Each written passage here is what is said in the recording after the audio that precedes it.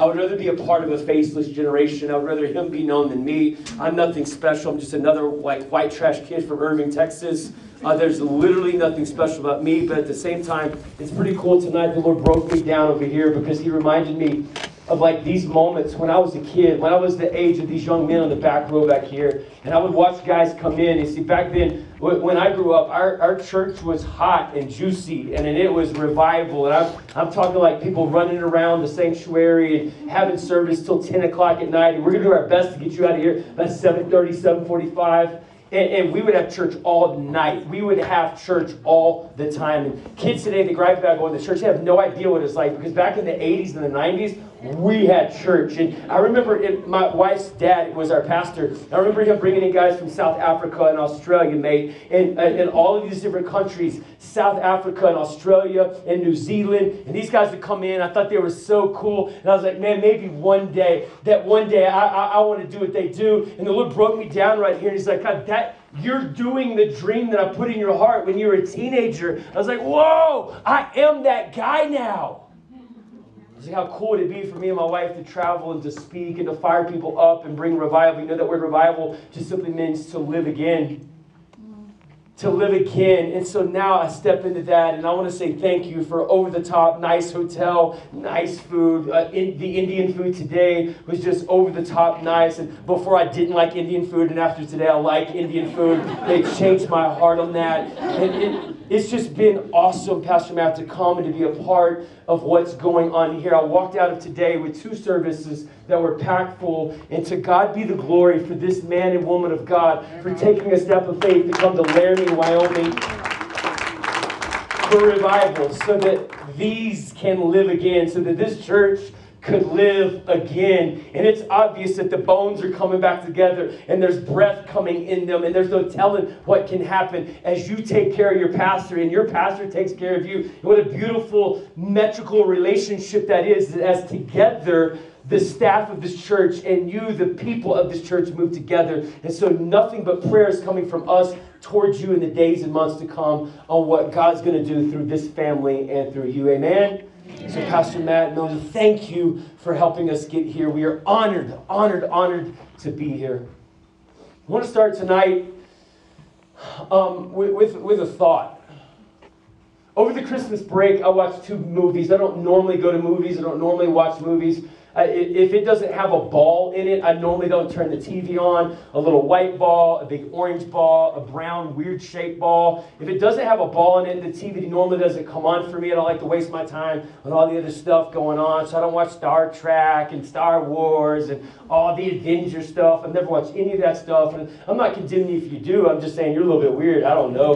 But I don't usually watch a whole lot of the stuff. And in fact, part of the movie dynamic of me, it has to fit in this category. Number 1, it has to be based on real events, like a true story. Or number 2, it's got to be the exact opposite, like a cartoon, like The Incredibles, like you've seen these animated movies by DreamWorks and Disney. Like, I love those, and I love real life. Well, over the Christmas break, I watched 2 movies. One, Just Mercy, which is about an Alabama court case where there was a young lawyer that came out of Harvard. Anybody heard of it before? Anybody, like, wait a minute here? Yeah. My wife and I went and watched it. And it was about this Alabama court case where there was a guy on death row that was, on death row about to die, that was innocent. And there was this young lawyer that came in that was trying to fight for everything on this innocent man and make him free. The second movie I watched over the break was a movie called Dark Waters.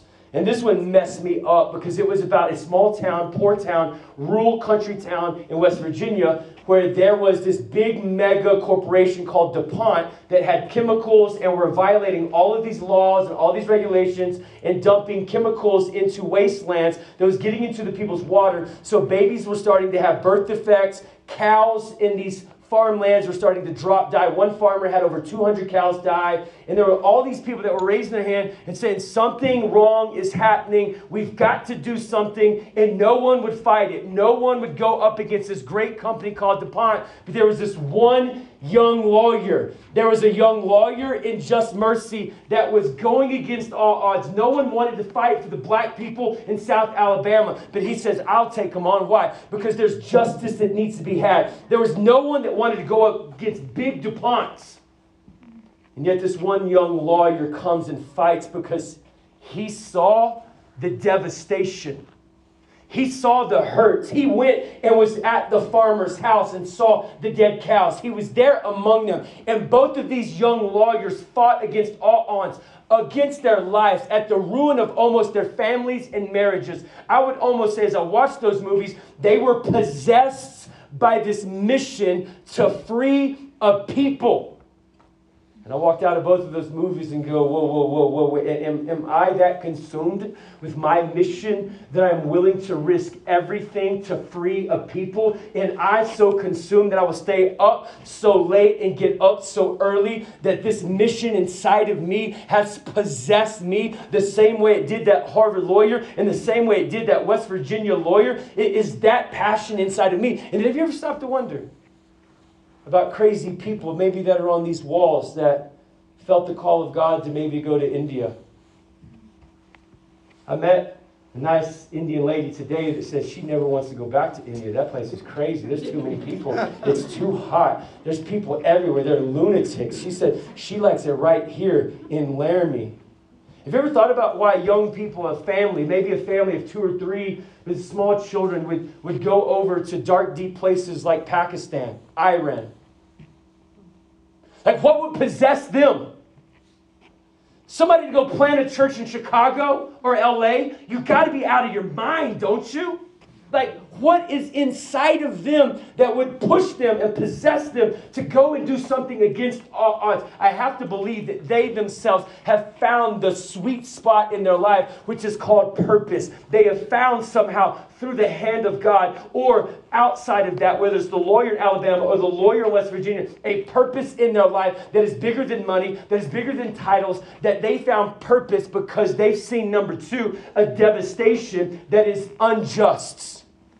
And they're willing to do everything to go, to complete the call, to complete the mission, to fight as hard as they can, to work as hard as they can, to bring justice for their cause. And where there is purpose, there is always responsibility. And if you will look at young people today, most of them are void of those 2 words, because purpose and responsibility go together to create and complete a great work.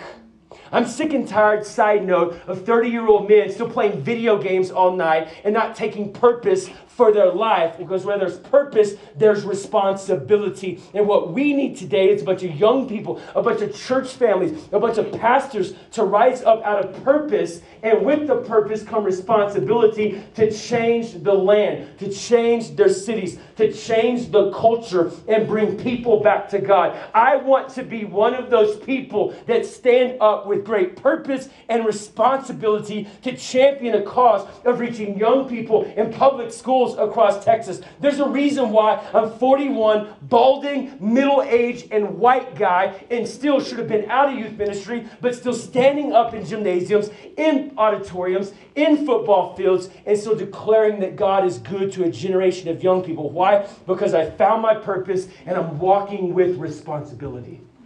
Don't you want to be one of those people?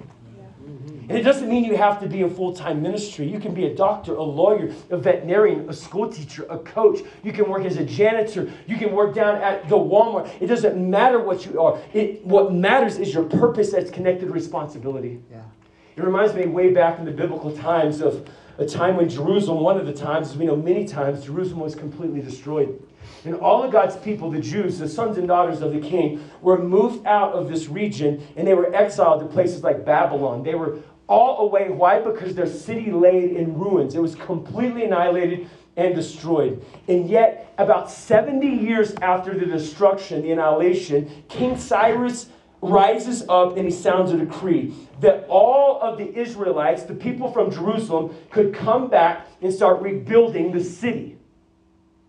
Purpose. How crazy is it that in that moment, God would raise up 3 young men, maybe under the age of 25, teenagers, to come back to their home city that had been annihilated and destroyed by the enemy and began to rebuild. Those 3 teenagers, if you will, were young men named Zerubbabel. The second one was Nehemiah. And the third one was Ezra. They had seen the devastation, felt the purpose of God, and went to responsibility to begin to rebuild. Zerubbabel comes back, and if you know your history in the Bible, Zerubbabel came back, and his purpose was to rebuild God's church, or back then they called it the temple. His mission was to rebuild God's house. And this was his method, to come in and start with the altar and worship. And I think what a great method that would be for us to begin to rebuild our churches today, with the altar and prayer and consecration and sacrifice, and with worship under him. And Zerubbabel came back with purpose and responsibility and rebuilt the city through the temple and the church of God. Powerful. The second teenager that came in was Nehemiah. And Nehemiah's purpose was what? The wall. That his job was to build this wall around the city for protection, for safety, for recognition. Nehemiah came in and rebuilt this wall, and he did it in a World's Book record breakneck pace of 52 days. He rebuilt the city wall. Oh, come on. He was like that Southern Alabama lawyer. He was like that West Virginia lawyer. He came in with a deadbeat passion and motto and said, we're going to work day and night. And this was his strategy. He said, hey, guys, we're going to work day and night. And we know that as we work, we're going to build. But we also know that the enemy's going to come in and going to attack, right? He's going to try to stop the fast pace that we're on. And so he told his workers to put a tool in one hand and a weapon in the other. And this is what he told them. I want you to build and fight. Build and fight. Build and fight. And what a cool symbol or illustration for us today as we live in a very divided culture, that we also have to build the house of God while also fighting off the enemy who's trying to keep us down and keep this thing small. But even a great strategy for us as parents that send your kids to public school. You know that you got to build and you got to fight. You got to build and you got to fight. I heard someone say one time that every day when they come home from school, you got to get some soap and wash off all the junk that has been on their life all day, all the things they've heard, all the things they've seen, all the things they've been taught. And so what a great strategy for us as parents to build and fight and build and fight. And Nehemiah came in with purpose. That I'm going to rebuild this wall, and he did it in 52 days. Wow. The third young man, teenager that came in with purpose and responsibility was Ezra.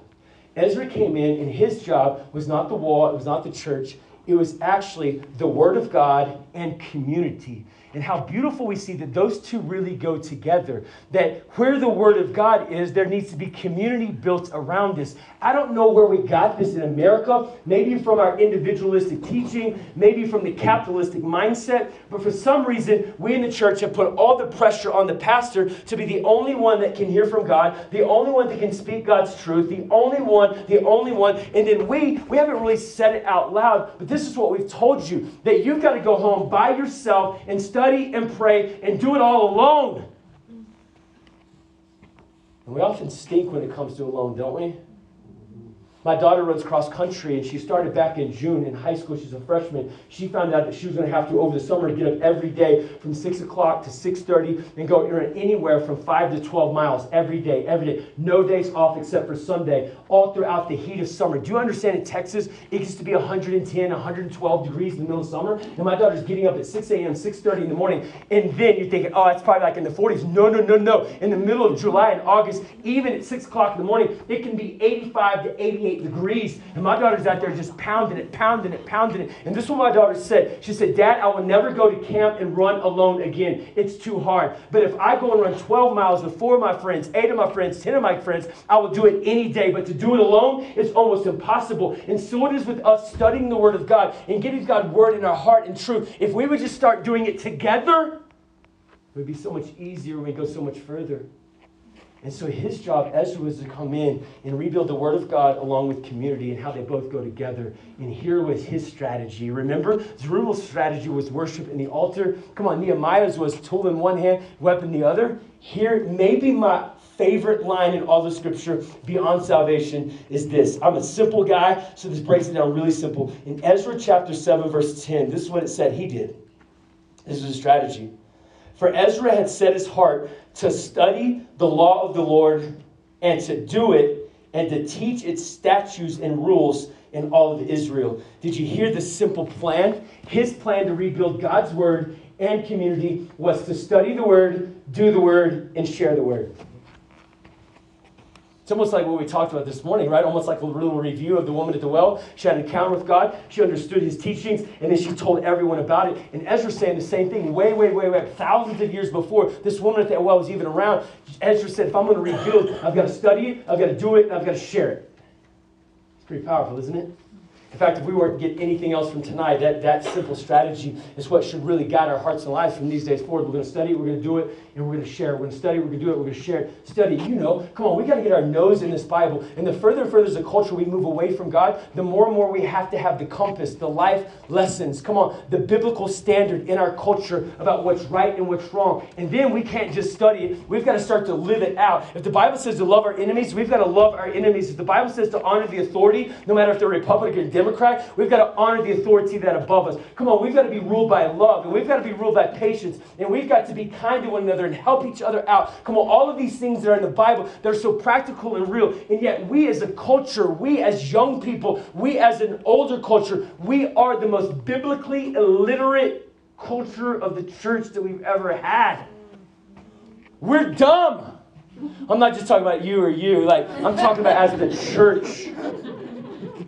We're dumb to the things of God and the stories of God. It's amazing how many even small children in church today don't know Noah and the ark, or Daniel and the lion's den, or the 3 Hebrew children, or some of the great stalwart stories of faith that we haven't been teaching or telling them. Because why? Most of our churches aren't preaching the Word anymore. They're telling great TED Talks, and they're giving great life lessons. Nothing more than MLM, motivational messages for you to go be good and prosper. And we push this prosperity gospel upon you that you're supposed to just have a blessed life and blessed life and blessed life and get the red Tesla and get the 6,000 square foot home, while all the while God is teaching us in His Word that there's something more than that. There's purpose and responsibility, and when we study and do it, we have a life full of purpose. Are you following me today? Yet, we in the church, honestly, as much as hard criticism we can give, we're still church people. We're still pretty good at knowing the Word of God. We know the 10 Commandments. We know what Paul said in his writings. We walk through, and most of us know those stories. But where we really stink is that third part, sharing. We can study.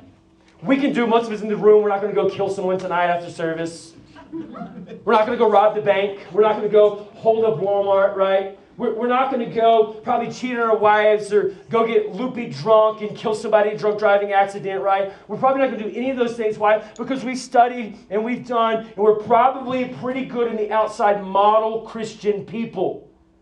But when it comes to that third component, we really do stink. That's good, preach. Thank you. Can I be honest? It's one of the hardest things of our faith, and I don't know why. Why is it so hard that when we've had an encounter with Christ, maybe we haven't had an encounter with Christ, but that woman at the well, she didn't even think about it. She didn't have to go to a Sunday school class. She didn't have to go to a small group. She just had an encounter with Him, and she went and told everyone. And the Lord told me just in the last decade, He said, Kyle, your faith is not final until you share it.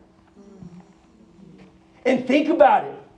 Speaking on a public stage makes me a better Christian. Why? Because I have to be more accountable for the words that come out of my mouth. In fact, if you want to be really accountable, get married and have kids. Because everything you say, everything you do is mocked like a little parrot or puppy dog, because you then become the chief example, good or bad. Yeah. We got to study it. We got to do it. We got to share it. Our faith is not final until we share it. And to be honest with you, I get to speak in front of thousands and thousands and thousands of people every single year. And yet, when I get up in front of a gym in just a few weeks, I'm going to be in front of 1,500 students in a school gym. And I'm going to be ready. My DJ, my little sound guy over here, he's going to be ready. They're going to play video. They're going to be the mic. And come on, come on. I'm going to just go crazy and wow. All of these thousands of kids. And I promise you, there will not be one nervous bone in my body. I will not be over on the side like, ooh, there's butterflies. Ooh, what am I going to say? What are they going to think about me? Are they going to think I'm a weirdo? Like none of it. Dude, I will just get the mic and I will go crazy. I have no problem speaking on a stage at a big church, a small church, preaching. Not very few times does nervousness come in my body. But ask me to go up to my neighbor across the street, talk to him about Jesus. I turned into a little girl. All of a sudden, I've gone into pre-puberty and my voice starts creaking. I give God every excuse. God, they've got things to do. They probably are. We use this one a lot, don't we? They probably already go to church. They seem like good people. God, they've got 401k accounts and boats, and they got all this stuff. They're probably, we're going to watch a good TV show tonight. They're going to watch something bad. They're going to watch something good. And we give God all the excuses, don't we? And God is saying your faith is not final until you share it. Why? Because there's something about releasing what's inside of you, what you've studied and you've done, to then give it to someone else that makes the cycle of Christianity 360. In fact, we're only 2/3 full if we've only studied and only done. But we become full when we share our faith. Yeah, we get so scared, tripped up. You know where it's almost honestly hardest? In our own family.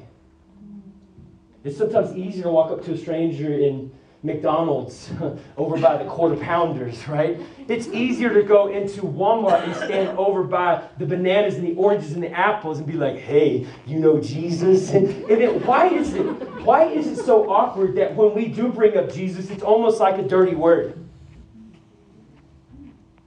Because culture has taught us to keep Jesus here in this church. They've taught us that Jesus is a dirty word. In fact, I could probably get up in a school and say the F word and I'll talk all kinds about crazy stuff, and I wouldn't even have a problem. But I say the name Jesus, and they're putting me on the news. And yet we, the church, have bought into the lie that we're to keep Jesus here.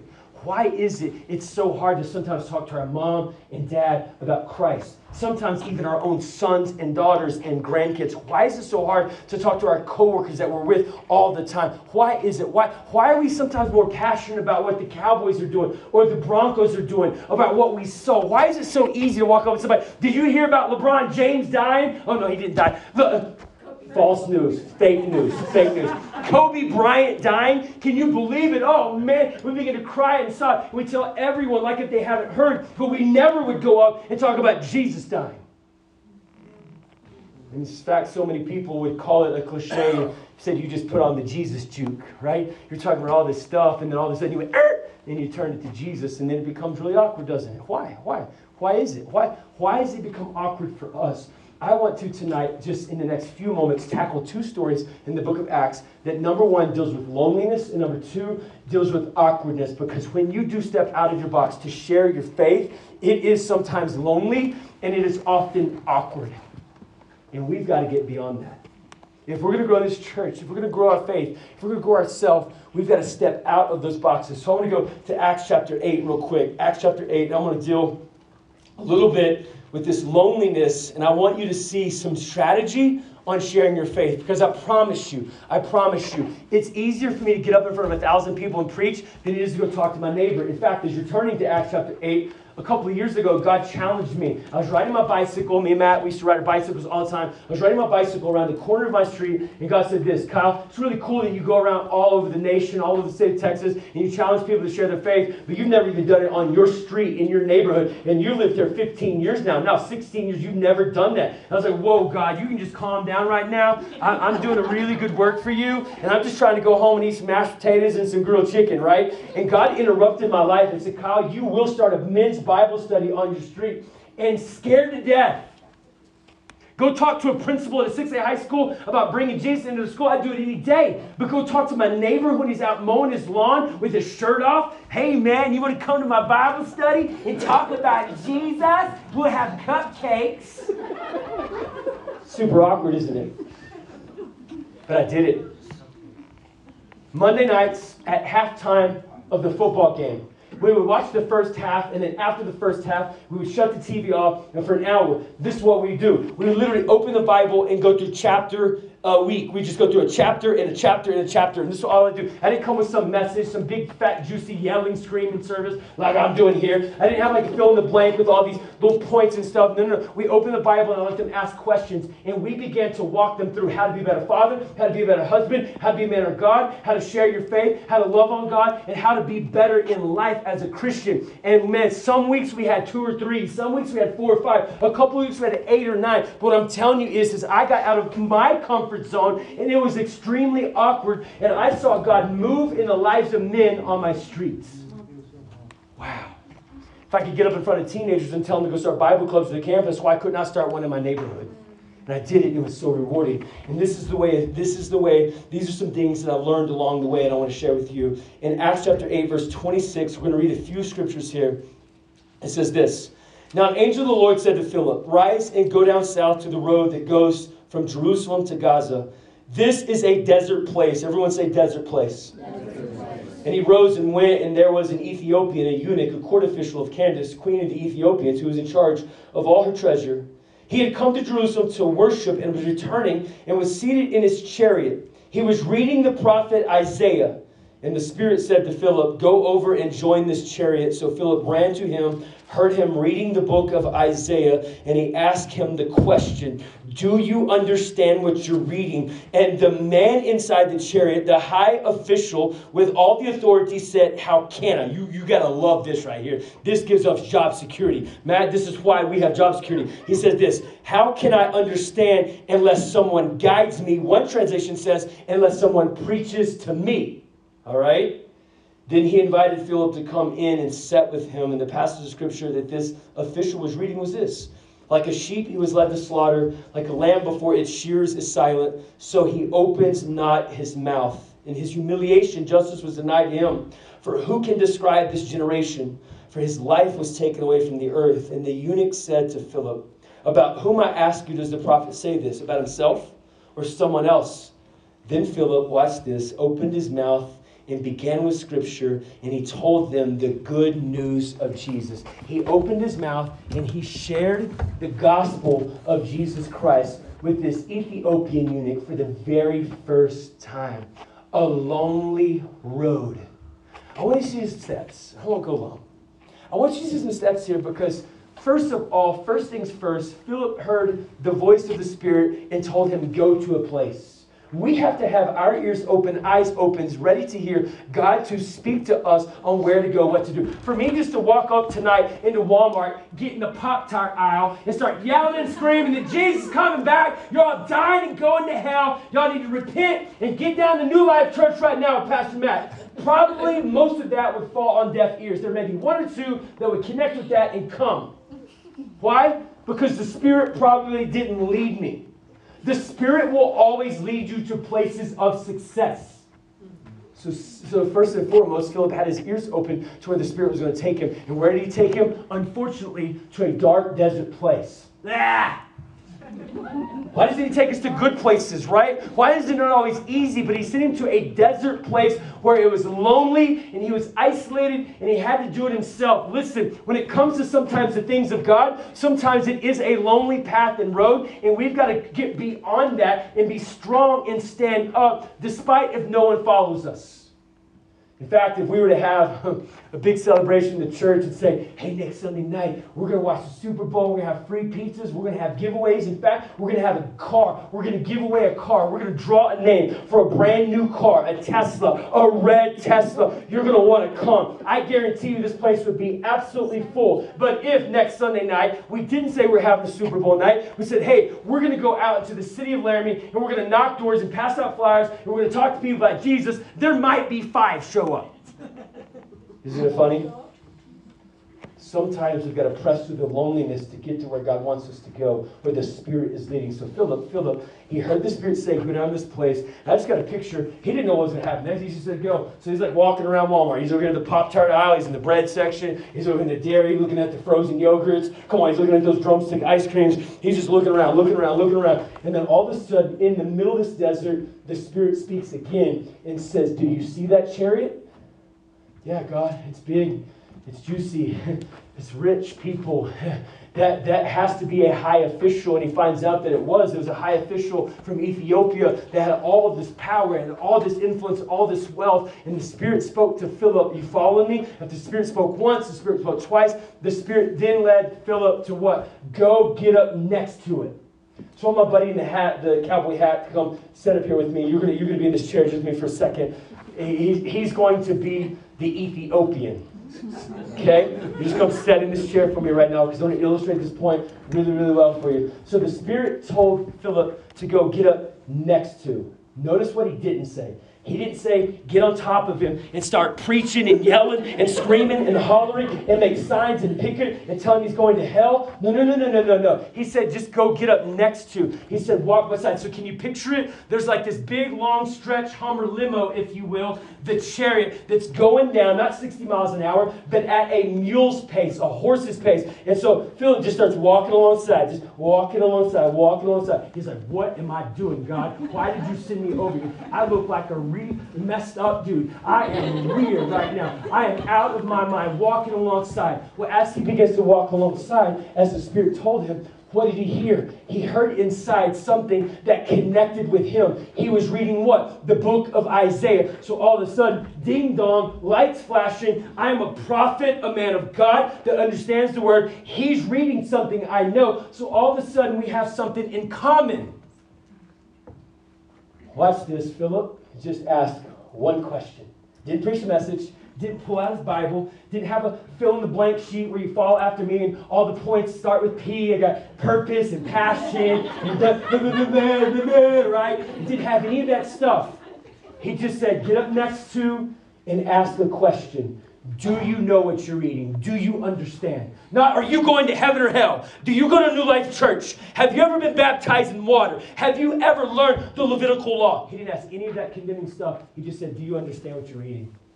And this Ethiopian inside said, how can I know unless someone shows me? Unless I have a guide. Oh, come on, ding dong. This is our job and responsibility to then watch this, to then get in the chariots.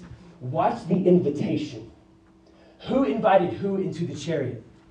The Ethiopian invited the preacher, Philip, to get in. So he opens the door. Come on, scoot your little cheeks over. We go one cheek. And he gets in. On whose invitation? His.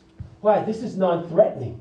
This is not like judgmental. He invited. You know what we need to do as Christians? We need to get invited more. Is your life so appealing? Is there something so cool about you with your walk with Christ that there's love oozing from you and grace and passion and mercy and responsibility that people are inviting you in? You see, Jesus never pounded anyone's door. In fact, Jesus was always in parties and places of sinners and people that needed him. And who made the invite? They did. Jesus was invited. Sad part is, in most cultures and cities and towns, we're not getting invited. We've got to become a people that get invited. So he invites them in. They begin to sit down. He says, hey, let's look at this word. And they begin to read the word together. Here's the preacher. Here's the man that needed. And watch this. He opens his mouth and he shares the gospel after he was invited in. Are you following me? What am I talking about? This is the strategy, a lonely road often, that where we're standing, I've got so many stories, I don't have time, but when we're on the sidelines of soccer games, when I'm walking down the fairways of golf courses, I'm walking, are you seeing? Come on, get up with me, bud. We're just walking along side by side. I'm not preacher, man. I wasn't in Laramie, Wyoming last weekend. I don't have these great sermons. I don't have a podcast and a YouTube channel. Come on, we're just walking alongside each other. And what begins to happen? I find a point of commonality, something they're going through, something that happens in their life that I can connect with. And that point of commonality opens the door for me then to ask a question. Not preach a message. This is the way we've got to do evangelism today. We can't get up and beat each other on the head. We've got to come next to, we've got to get next to people in society, in our neighborhoods, in our homes, and begin to see the points of interest and then ask questions, and then through the questions, them invite us in. Well, can I tell you, back in August this last year, I was standing in the fairways in Garland, Texas at Firewall Golf Course. And one of the other junior golfers' dad comes to me, and we're walking side by side. Our sons are playing golf. He says, Kyle, can I talk to you? He doesn't even really know what's going on with who I am.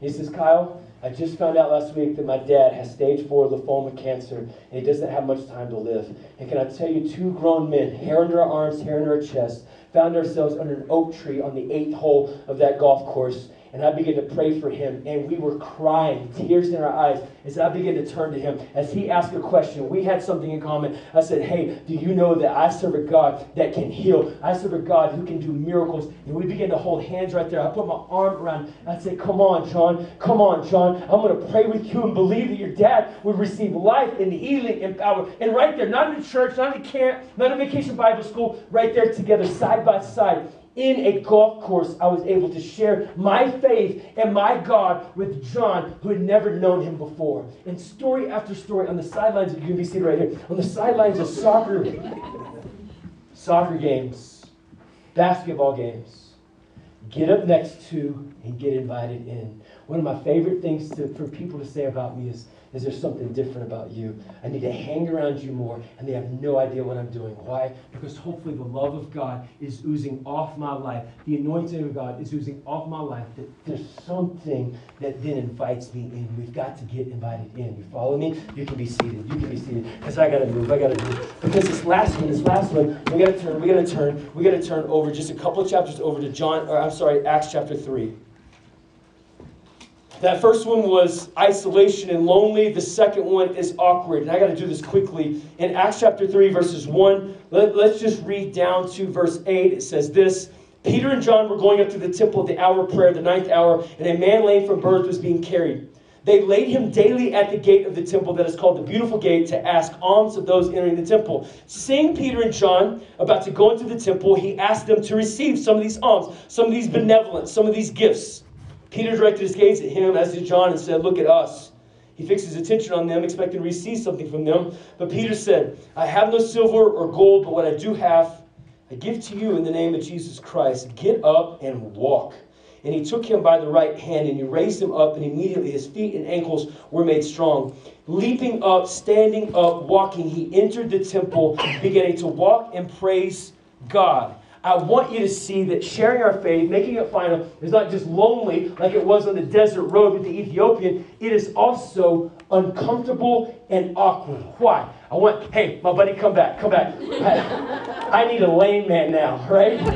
I need a guy in a chariot, and I need a lame man. And when I'm talking lame, I'm not talking about somebody that plays on Facebook all day. I'm just talking about a lame man that his legs don't work, so just flat right there. Just flat on the ground. Yep, he's the lame man. Here is the awkward part of the story.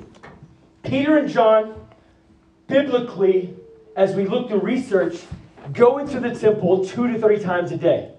The Bible says that this lame man was laid at the steps of the church, the temple, daily. So do you know how many times in their lives they probably walked by this lame man? Oh, they were probably full of their pious, religious, we love God, everyone else is a loser. And they probably just walk by, loser, right? He's lame, he ain't got nothing, he doesn't have what we have. There's no telling how many times he walked by this lame man. Morning, noon, and night, he'd walk by this lame man. So the awkward part of this story is what? They finally realized that there was something about this man that needed help. And they had access to the power to give it to him. It's awkward. I want you to see tonight, church, that literally your mission field is only steps away from the doors of this church. It's not just, it is India. It's not just Pakistan. It's not just Africa. It's not just North America, South America. Literally, the mission of God is steps away. And Peter and John began to see this. That literally, as they walked out the steps of the church, there was their mission field. And on this day, something transacted in their life, and it woke Peter up. It was the same thing that woke Philip up, wasn't it? It was the Spirit. The Spirit was now moving in the back book of Acts. And he was getting into Philip and getting into Peter and John. And Peter looks down at this man, reaching out, and he's like, whoa, what? Whoa, wait a second. There's something in me that can help you. And he reaches down to him. Come on, just set up right here. And he goes, whoa. I don't have silver gold, what you're wanting. I don't have breadcrumbs. I don't have biscuits and gravy. That'll do this right here. I don't have waffles. I don't have bananas. I don't have any nuts. But what I do have, I give you in the name of Jesus Christ. And he reaches down and begins to pull him up. And watch this. As he pulls him up, strength comes in his legs. And he stands up and walks, watch this, not back out to the public, but inside to the church. This is powerful because sometimes we miss this, right? Sometimes we think that those people are meant to stay out there. But Peter and John raised up a lame man and brought him into the church. And the Bible said the whole church rejoiced and celebrated, and new life life was found. Why? Because a lame man now had legs and could walk. And the Bible says that this dude had life. Following me? And this is what's so awkward, is that Peter engaged in a conversation that he had never been in before. Awkward. And so it is, you will say there, so it is for you and me. You say, I've been co-working with this person for a long time. I've never brought up Jesus. Well, now it's time to start the awkward conversation. Oh, I've been hanging out with my wife or kids or family, or we went to the family reunion, and I've never had this conversation. So it was Peter. He started the conversation, and it was awkward. And then second, Peter had to have the awkward reach as he reached out and touched this guy. And you know what America needs today? Is some more touch. They need some more feel. Why? Because most Americans are isolated in their little phone, their little bubble, and they don't have that touch. They don't have that love. And so we've got to reach out awkwardly, put our arms around people in society that need God, and reach out and touch them. And watch this. As Peter and John reached out, the miracle came as they pulled up. You know why we're not seeing miracles in our church anymore? Because we're not reaching out and pulling up. Peter just didn't say, hey, get up and walk. He reached out and pulled up, and it was awkward. Do you think really when Peter reached out his hand that he knew that guy was going to walk? I bet if he was like me, there's probably some doubt. He was like, oh, God, you better come through right now. God, you better come through. I don't know what I'm doing. I'm going to look like a fool, and they're going to put me on YouTube, and I'm going to go viral. This is going to be really bad, God. But as he reached, the faith came, and the strength came, and this man rose up and walked through an awkward conversation, through an awkward reach, and there was an awkward transaction. This dude found life, and he didn't walk back into the world. He walked back into the church. And this is our job and responsibility. If our faith is going to become final, if we're going to what? Study the Word and do the Word, share the Word, you can be seated now. We've got to what? We've got to be people that fight through the loneliness and being alone. We've got to be people that fight through the awkwardness. Reach out our faith, have conversations, not get up on tables and chairs in a restaurant. But get up next to people. Talk to them. Find out their story. You know what people like to do the most? Talk about themselves. And if you just get up next to somebody for a little bit of time, come on, college students. If you just find some extra time to get up to one of your friends, maybe it's an international student that's moved in, maybe it's a student from out of state, and just get up next to them and let them talk. You'll start to see some points of commonality, and through that commonality, you can open your mouth and you can share the good news. You can share your testimony. You can share his story. You can do something incredible through God. Because why? God wants to win your school more than you do. God wants to change the city more than we do. God wants to resurrect America more than we do. His love for all those people is deeper than us. But we've got to, full circle, go back and be like that South Alabama lawyer. We got to go back and we've got to be like that missionary that goes to India. We got to be like that, come on, lawyer in West Virginia. We've got to be possessed by him with a purpose and responsibility to take our faith and share it. I want you to bow your head and close your eyes. Worship team, if you want to come. Tonight, this is what I want to do. I went just 8 minutes over what I really targeted to do, and I apologize for that. But I want us to spend these next few moments in prayer. I want us tonight to pray for two things. Number one, I want us to pray that everyone in this room would receive that burden, that purpose, that responsibility.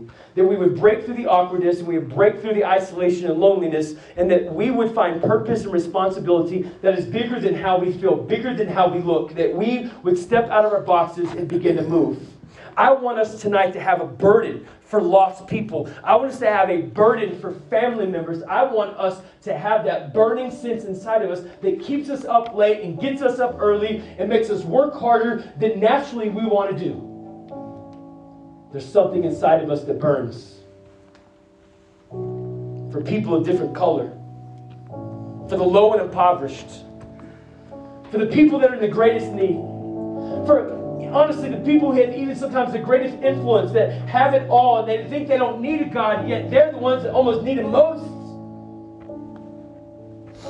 That God would begin to burn in our heart, people and family, that tonight, God would put on you a passion, a responsibility to share your faith so that your faith can become final. And then second, I want us to pray that the Spirit would invade us like He did Philip and like He did Peter and John, and that the Spirit would lead us and guide us and give us those gifts that we talked about, that fruit and those gifts that would propel us to move us to do supernatural things.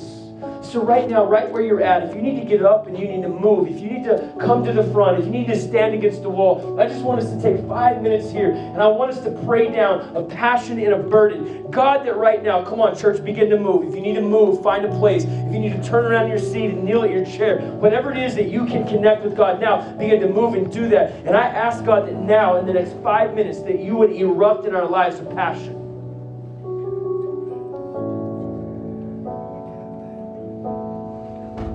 Maybe more than a passion, God, a possession. That we would be so concerned with lost people. A burden, God, a burden. A burden, God. For all races. For all religions. May we see Muslims come to you. May we see Hindus come to you. May we see in my town, may we see Mormons come to you. Father, would you begin to move upon the atheist hearts, God? The drug dealers, the prostitutes, the ones that are alcoholics, the ones that are tempted to move out in lust and perversion. Father, would you begin to drop those people at our hearts, and may we have a passion for them.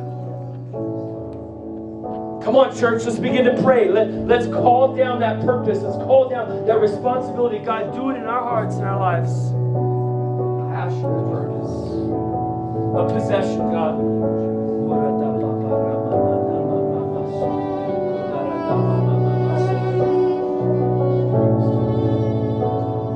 on, God, we seek you. Passion, energy.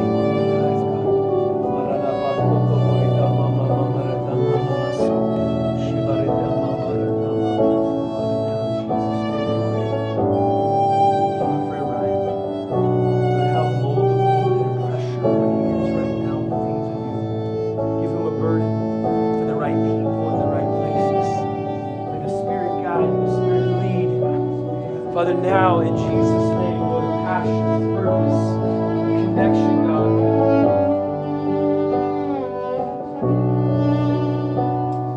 A connection, God. A connection, peace to you. Your spirit, your passion, God.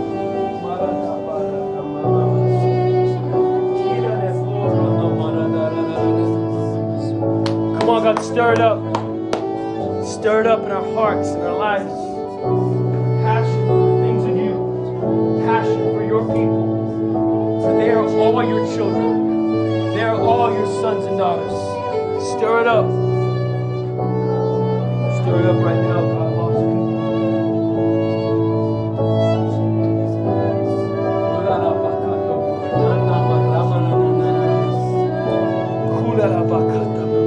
Come on, I believe God's going to begin to see faces, show you faces and names. People that you need to begin to move towards and get next to. And then God's going to give you random people that's just going to show up in your life. Like, where did this person come from? And you're going to be next to them and you're going to have conversations, and through the awkwardness and the loneliness, feel like you're all by yourself. The Spirit's going to move on you and you're going to have a conversation, and God's going to give you the words to say. You say, I don't know what to say. He will help you. Open your mouth and share the good news. Come on, God, show us the people. Show us the places. Give us the boldness. Give us the Spirit, God.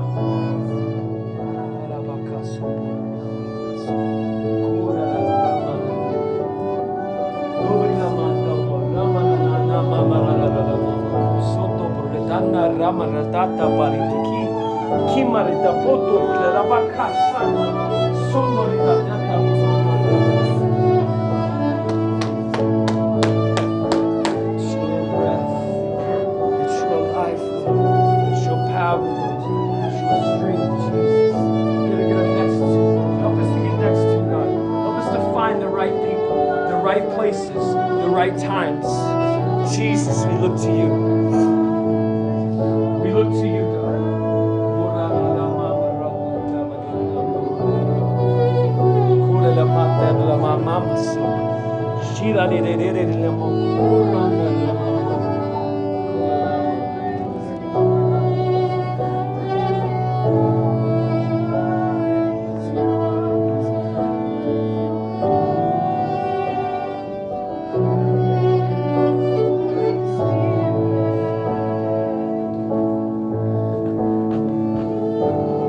heart, I want everyone to look right here just for a moment. We're going to leave this house open for prayer and intercession, for people that don't know God, for ourselves to connect with Him. But this is what I want to do. I want to open these front altars for these next few moments as we all continue to pray for those that want to be filled with the Spirit.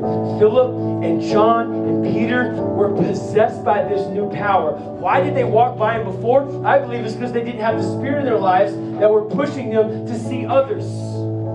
You see, in Acts chapter 2, they were filled with the Holy Spirit and they began to speak in other tongues as the Spirit gave them utterance and the ability. And it says that cloven tongues of fire came down and there was a mighty rushing wind that filled the room. And they were all possessed now by the Spirit to go do great things for God. And tonight, this is what I felt like the Lord wanted us to do. Part 2 was to pray for those that want the Spirit. Now you may be saying, well, what does that mean? Do I have to speak in tongues? Well, we believe in the Assemblies of God that baptism in the Spirit is accompanied with speaking in tongues. You're saying, that's weird. Well, I guarantee you watch stranger movies than speaking in tongues. I guarantee you the things you see out in the world are way weirder than speaking in tongues. This is what I know about tongues. Tongues are the initial evidence that then prove to me that God has complete ownership of my life. Are you following me? God wants all of us. And yet in James, it says our tongue is a restless evil full of deadly poison. And if I want to go all the way with God, then He has to have my tongue.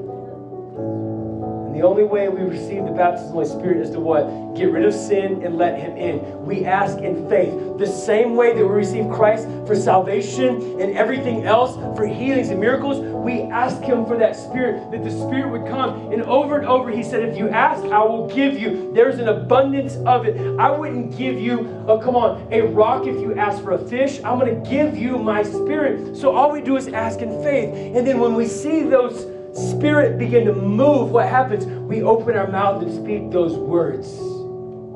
Follow me? Though we all know the Spirit's in us when we receive Christ. Father, Son, Holy Spirit's there. And this is what the baptism of the Holy Spirit is. Often we say it wrong in songs. Oh, I could speak forever, and I know I've already done it. And I'll probably never be invited back to Laramie, Wyoming again. But I'm going to give it to you right now, because this is what we sing. Holy Spirit, come down. Fall on us. Come down. That's actually wrong. Why? Because when we're baptized in the Holy Spirit, it's actually a coming out. We're asking the Spirit that's already in us to come out of us. And as it comes out, we begin to speak in these untangible words. And God begins to take authority and power over our lives. And that's when we become possessed. So, when I was a middle school student, I thought when I was going to go forward to receive the baptism of the Spirit, that there was going to be this like leprechaun in Lucky Charms, you know, the little green guy, that he was going to come down, and he was going to yabba-dabba-doo, yabba-dabba-doo, yab, and I was just going to have to do this. And he was going to do it all. No. The Spirit speaks through me as I speak the words. So it's my words with the Spirit that connects to speak the heartbeat of God. Those tongues that you speak are actual language unto Him. And those tongues have to come from my heart through the Spirit as I speak them out. I tell teenagers this all the time. If you're going to be baptized in the Holy Spirit with speaking tongues, you have to open your mouth. I have 60 students standing in a prayer line, and they're like this. You'll never be baptized in the Holy Spirit speaking of tongues. It's like somebody got some wire and wired. No. You got to open your mouth. And God will beautifully, like that fountain we talked about today, that unquenchable Spirit, He will come in and He will give you a beautiful language to begin to speak. I promise you there'll be so much freedom there, so much freedom, and God's Spirit will begin to take over your life, and that tongue will become your prayer language from now on. Not just the one time you did, but forever. You will begin to walk in His Spirit and presence, and that Spirit will become a gateway for you to be used in all of those miracles and all of those gifts. And so tonight, I just felt like as we began to pray for our friends and our neighbors, it would be foolish of us if we didn't offer you the Spirit, the baptism of the Spirit to empower us and go. So as you continue to pray, we're not going to make a big deal about it. If you're here and you say, I want the Spirit, I want you to just slip up out of your chair and come stand up here. Pastor Matt, myself, my wife Janelle, Pastor Melody, we'll all come up here and we will pray for you to receive the Spirit. And here's what often scares us about the Spirit. We often think of the abuses of it. Like when you're filled with the Spirit, you start shaking like your electric chair. You're doing all this, so you got to get on the floor and flop like a fish, or you got to bark like a dog, or bark like a chicken. When Jesus received the Spirit, in John chapter 1, verse 33, it said the Spirit came down like a dove. Can you picture a dove coming down? A dove would come down all crazy, funky chicken neck. Come on, a dove would come down gracefully. majestically and powerfully. And the Bible says the Spirit came down and sat on Jesus, the Holy Spirit. And that's what He wants to do tonight. You don't have to balk like a chicken. You don't have to squawk like a dog. No, no, no, no. You are baptized in His power, and it's beautiful, and it's majestic, and it's precious. Follow me? So I'm about to put down this mic for the very last time, and we'll pick it up again. This room tonight is open for us to intercede for Laramie, for our friends, our schools, our hospitals, our homes. And if through that you want the Spirit, I want you to come stand up here and we'll pray for you. Let's pray. Let's pray. Let's pray. Let's pray.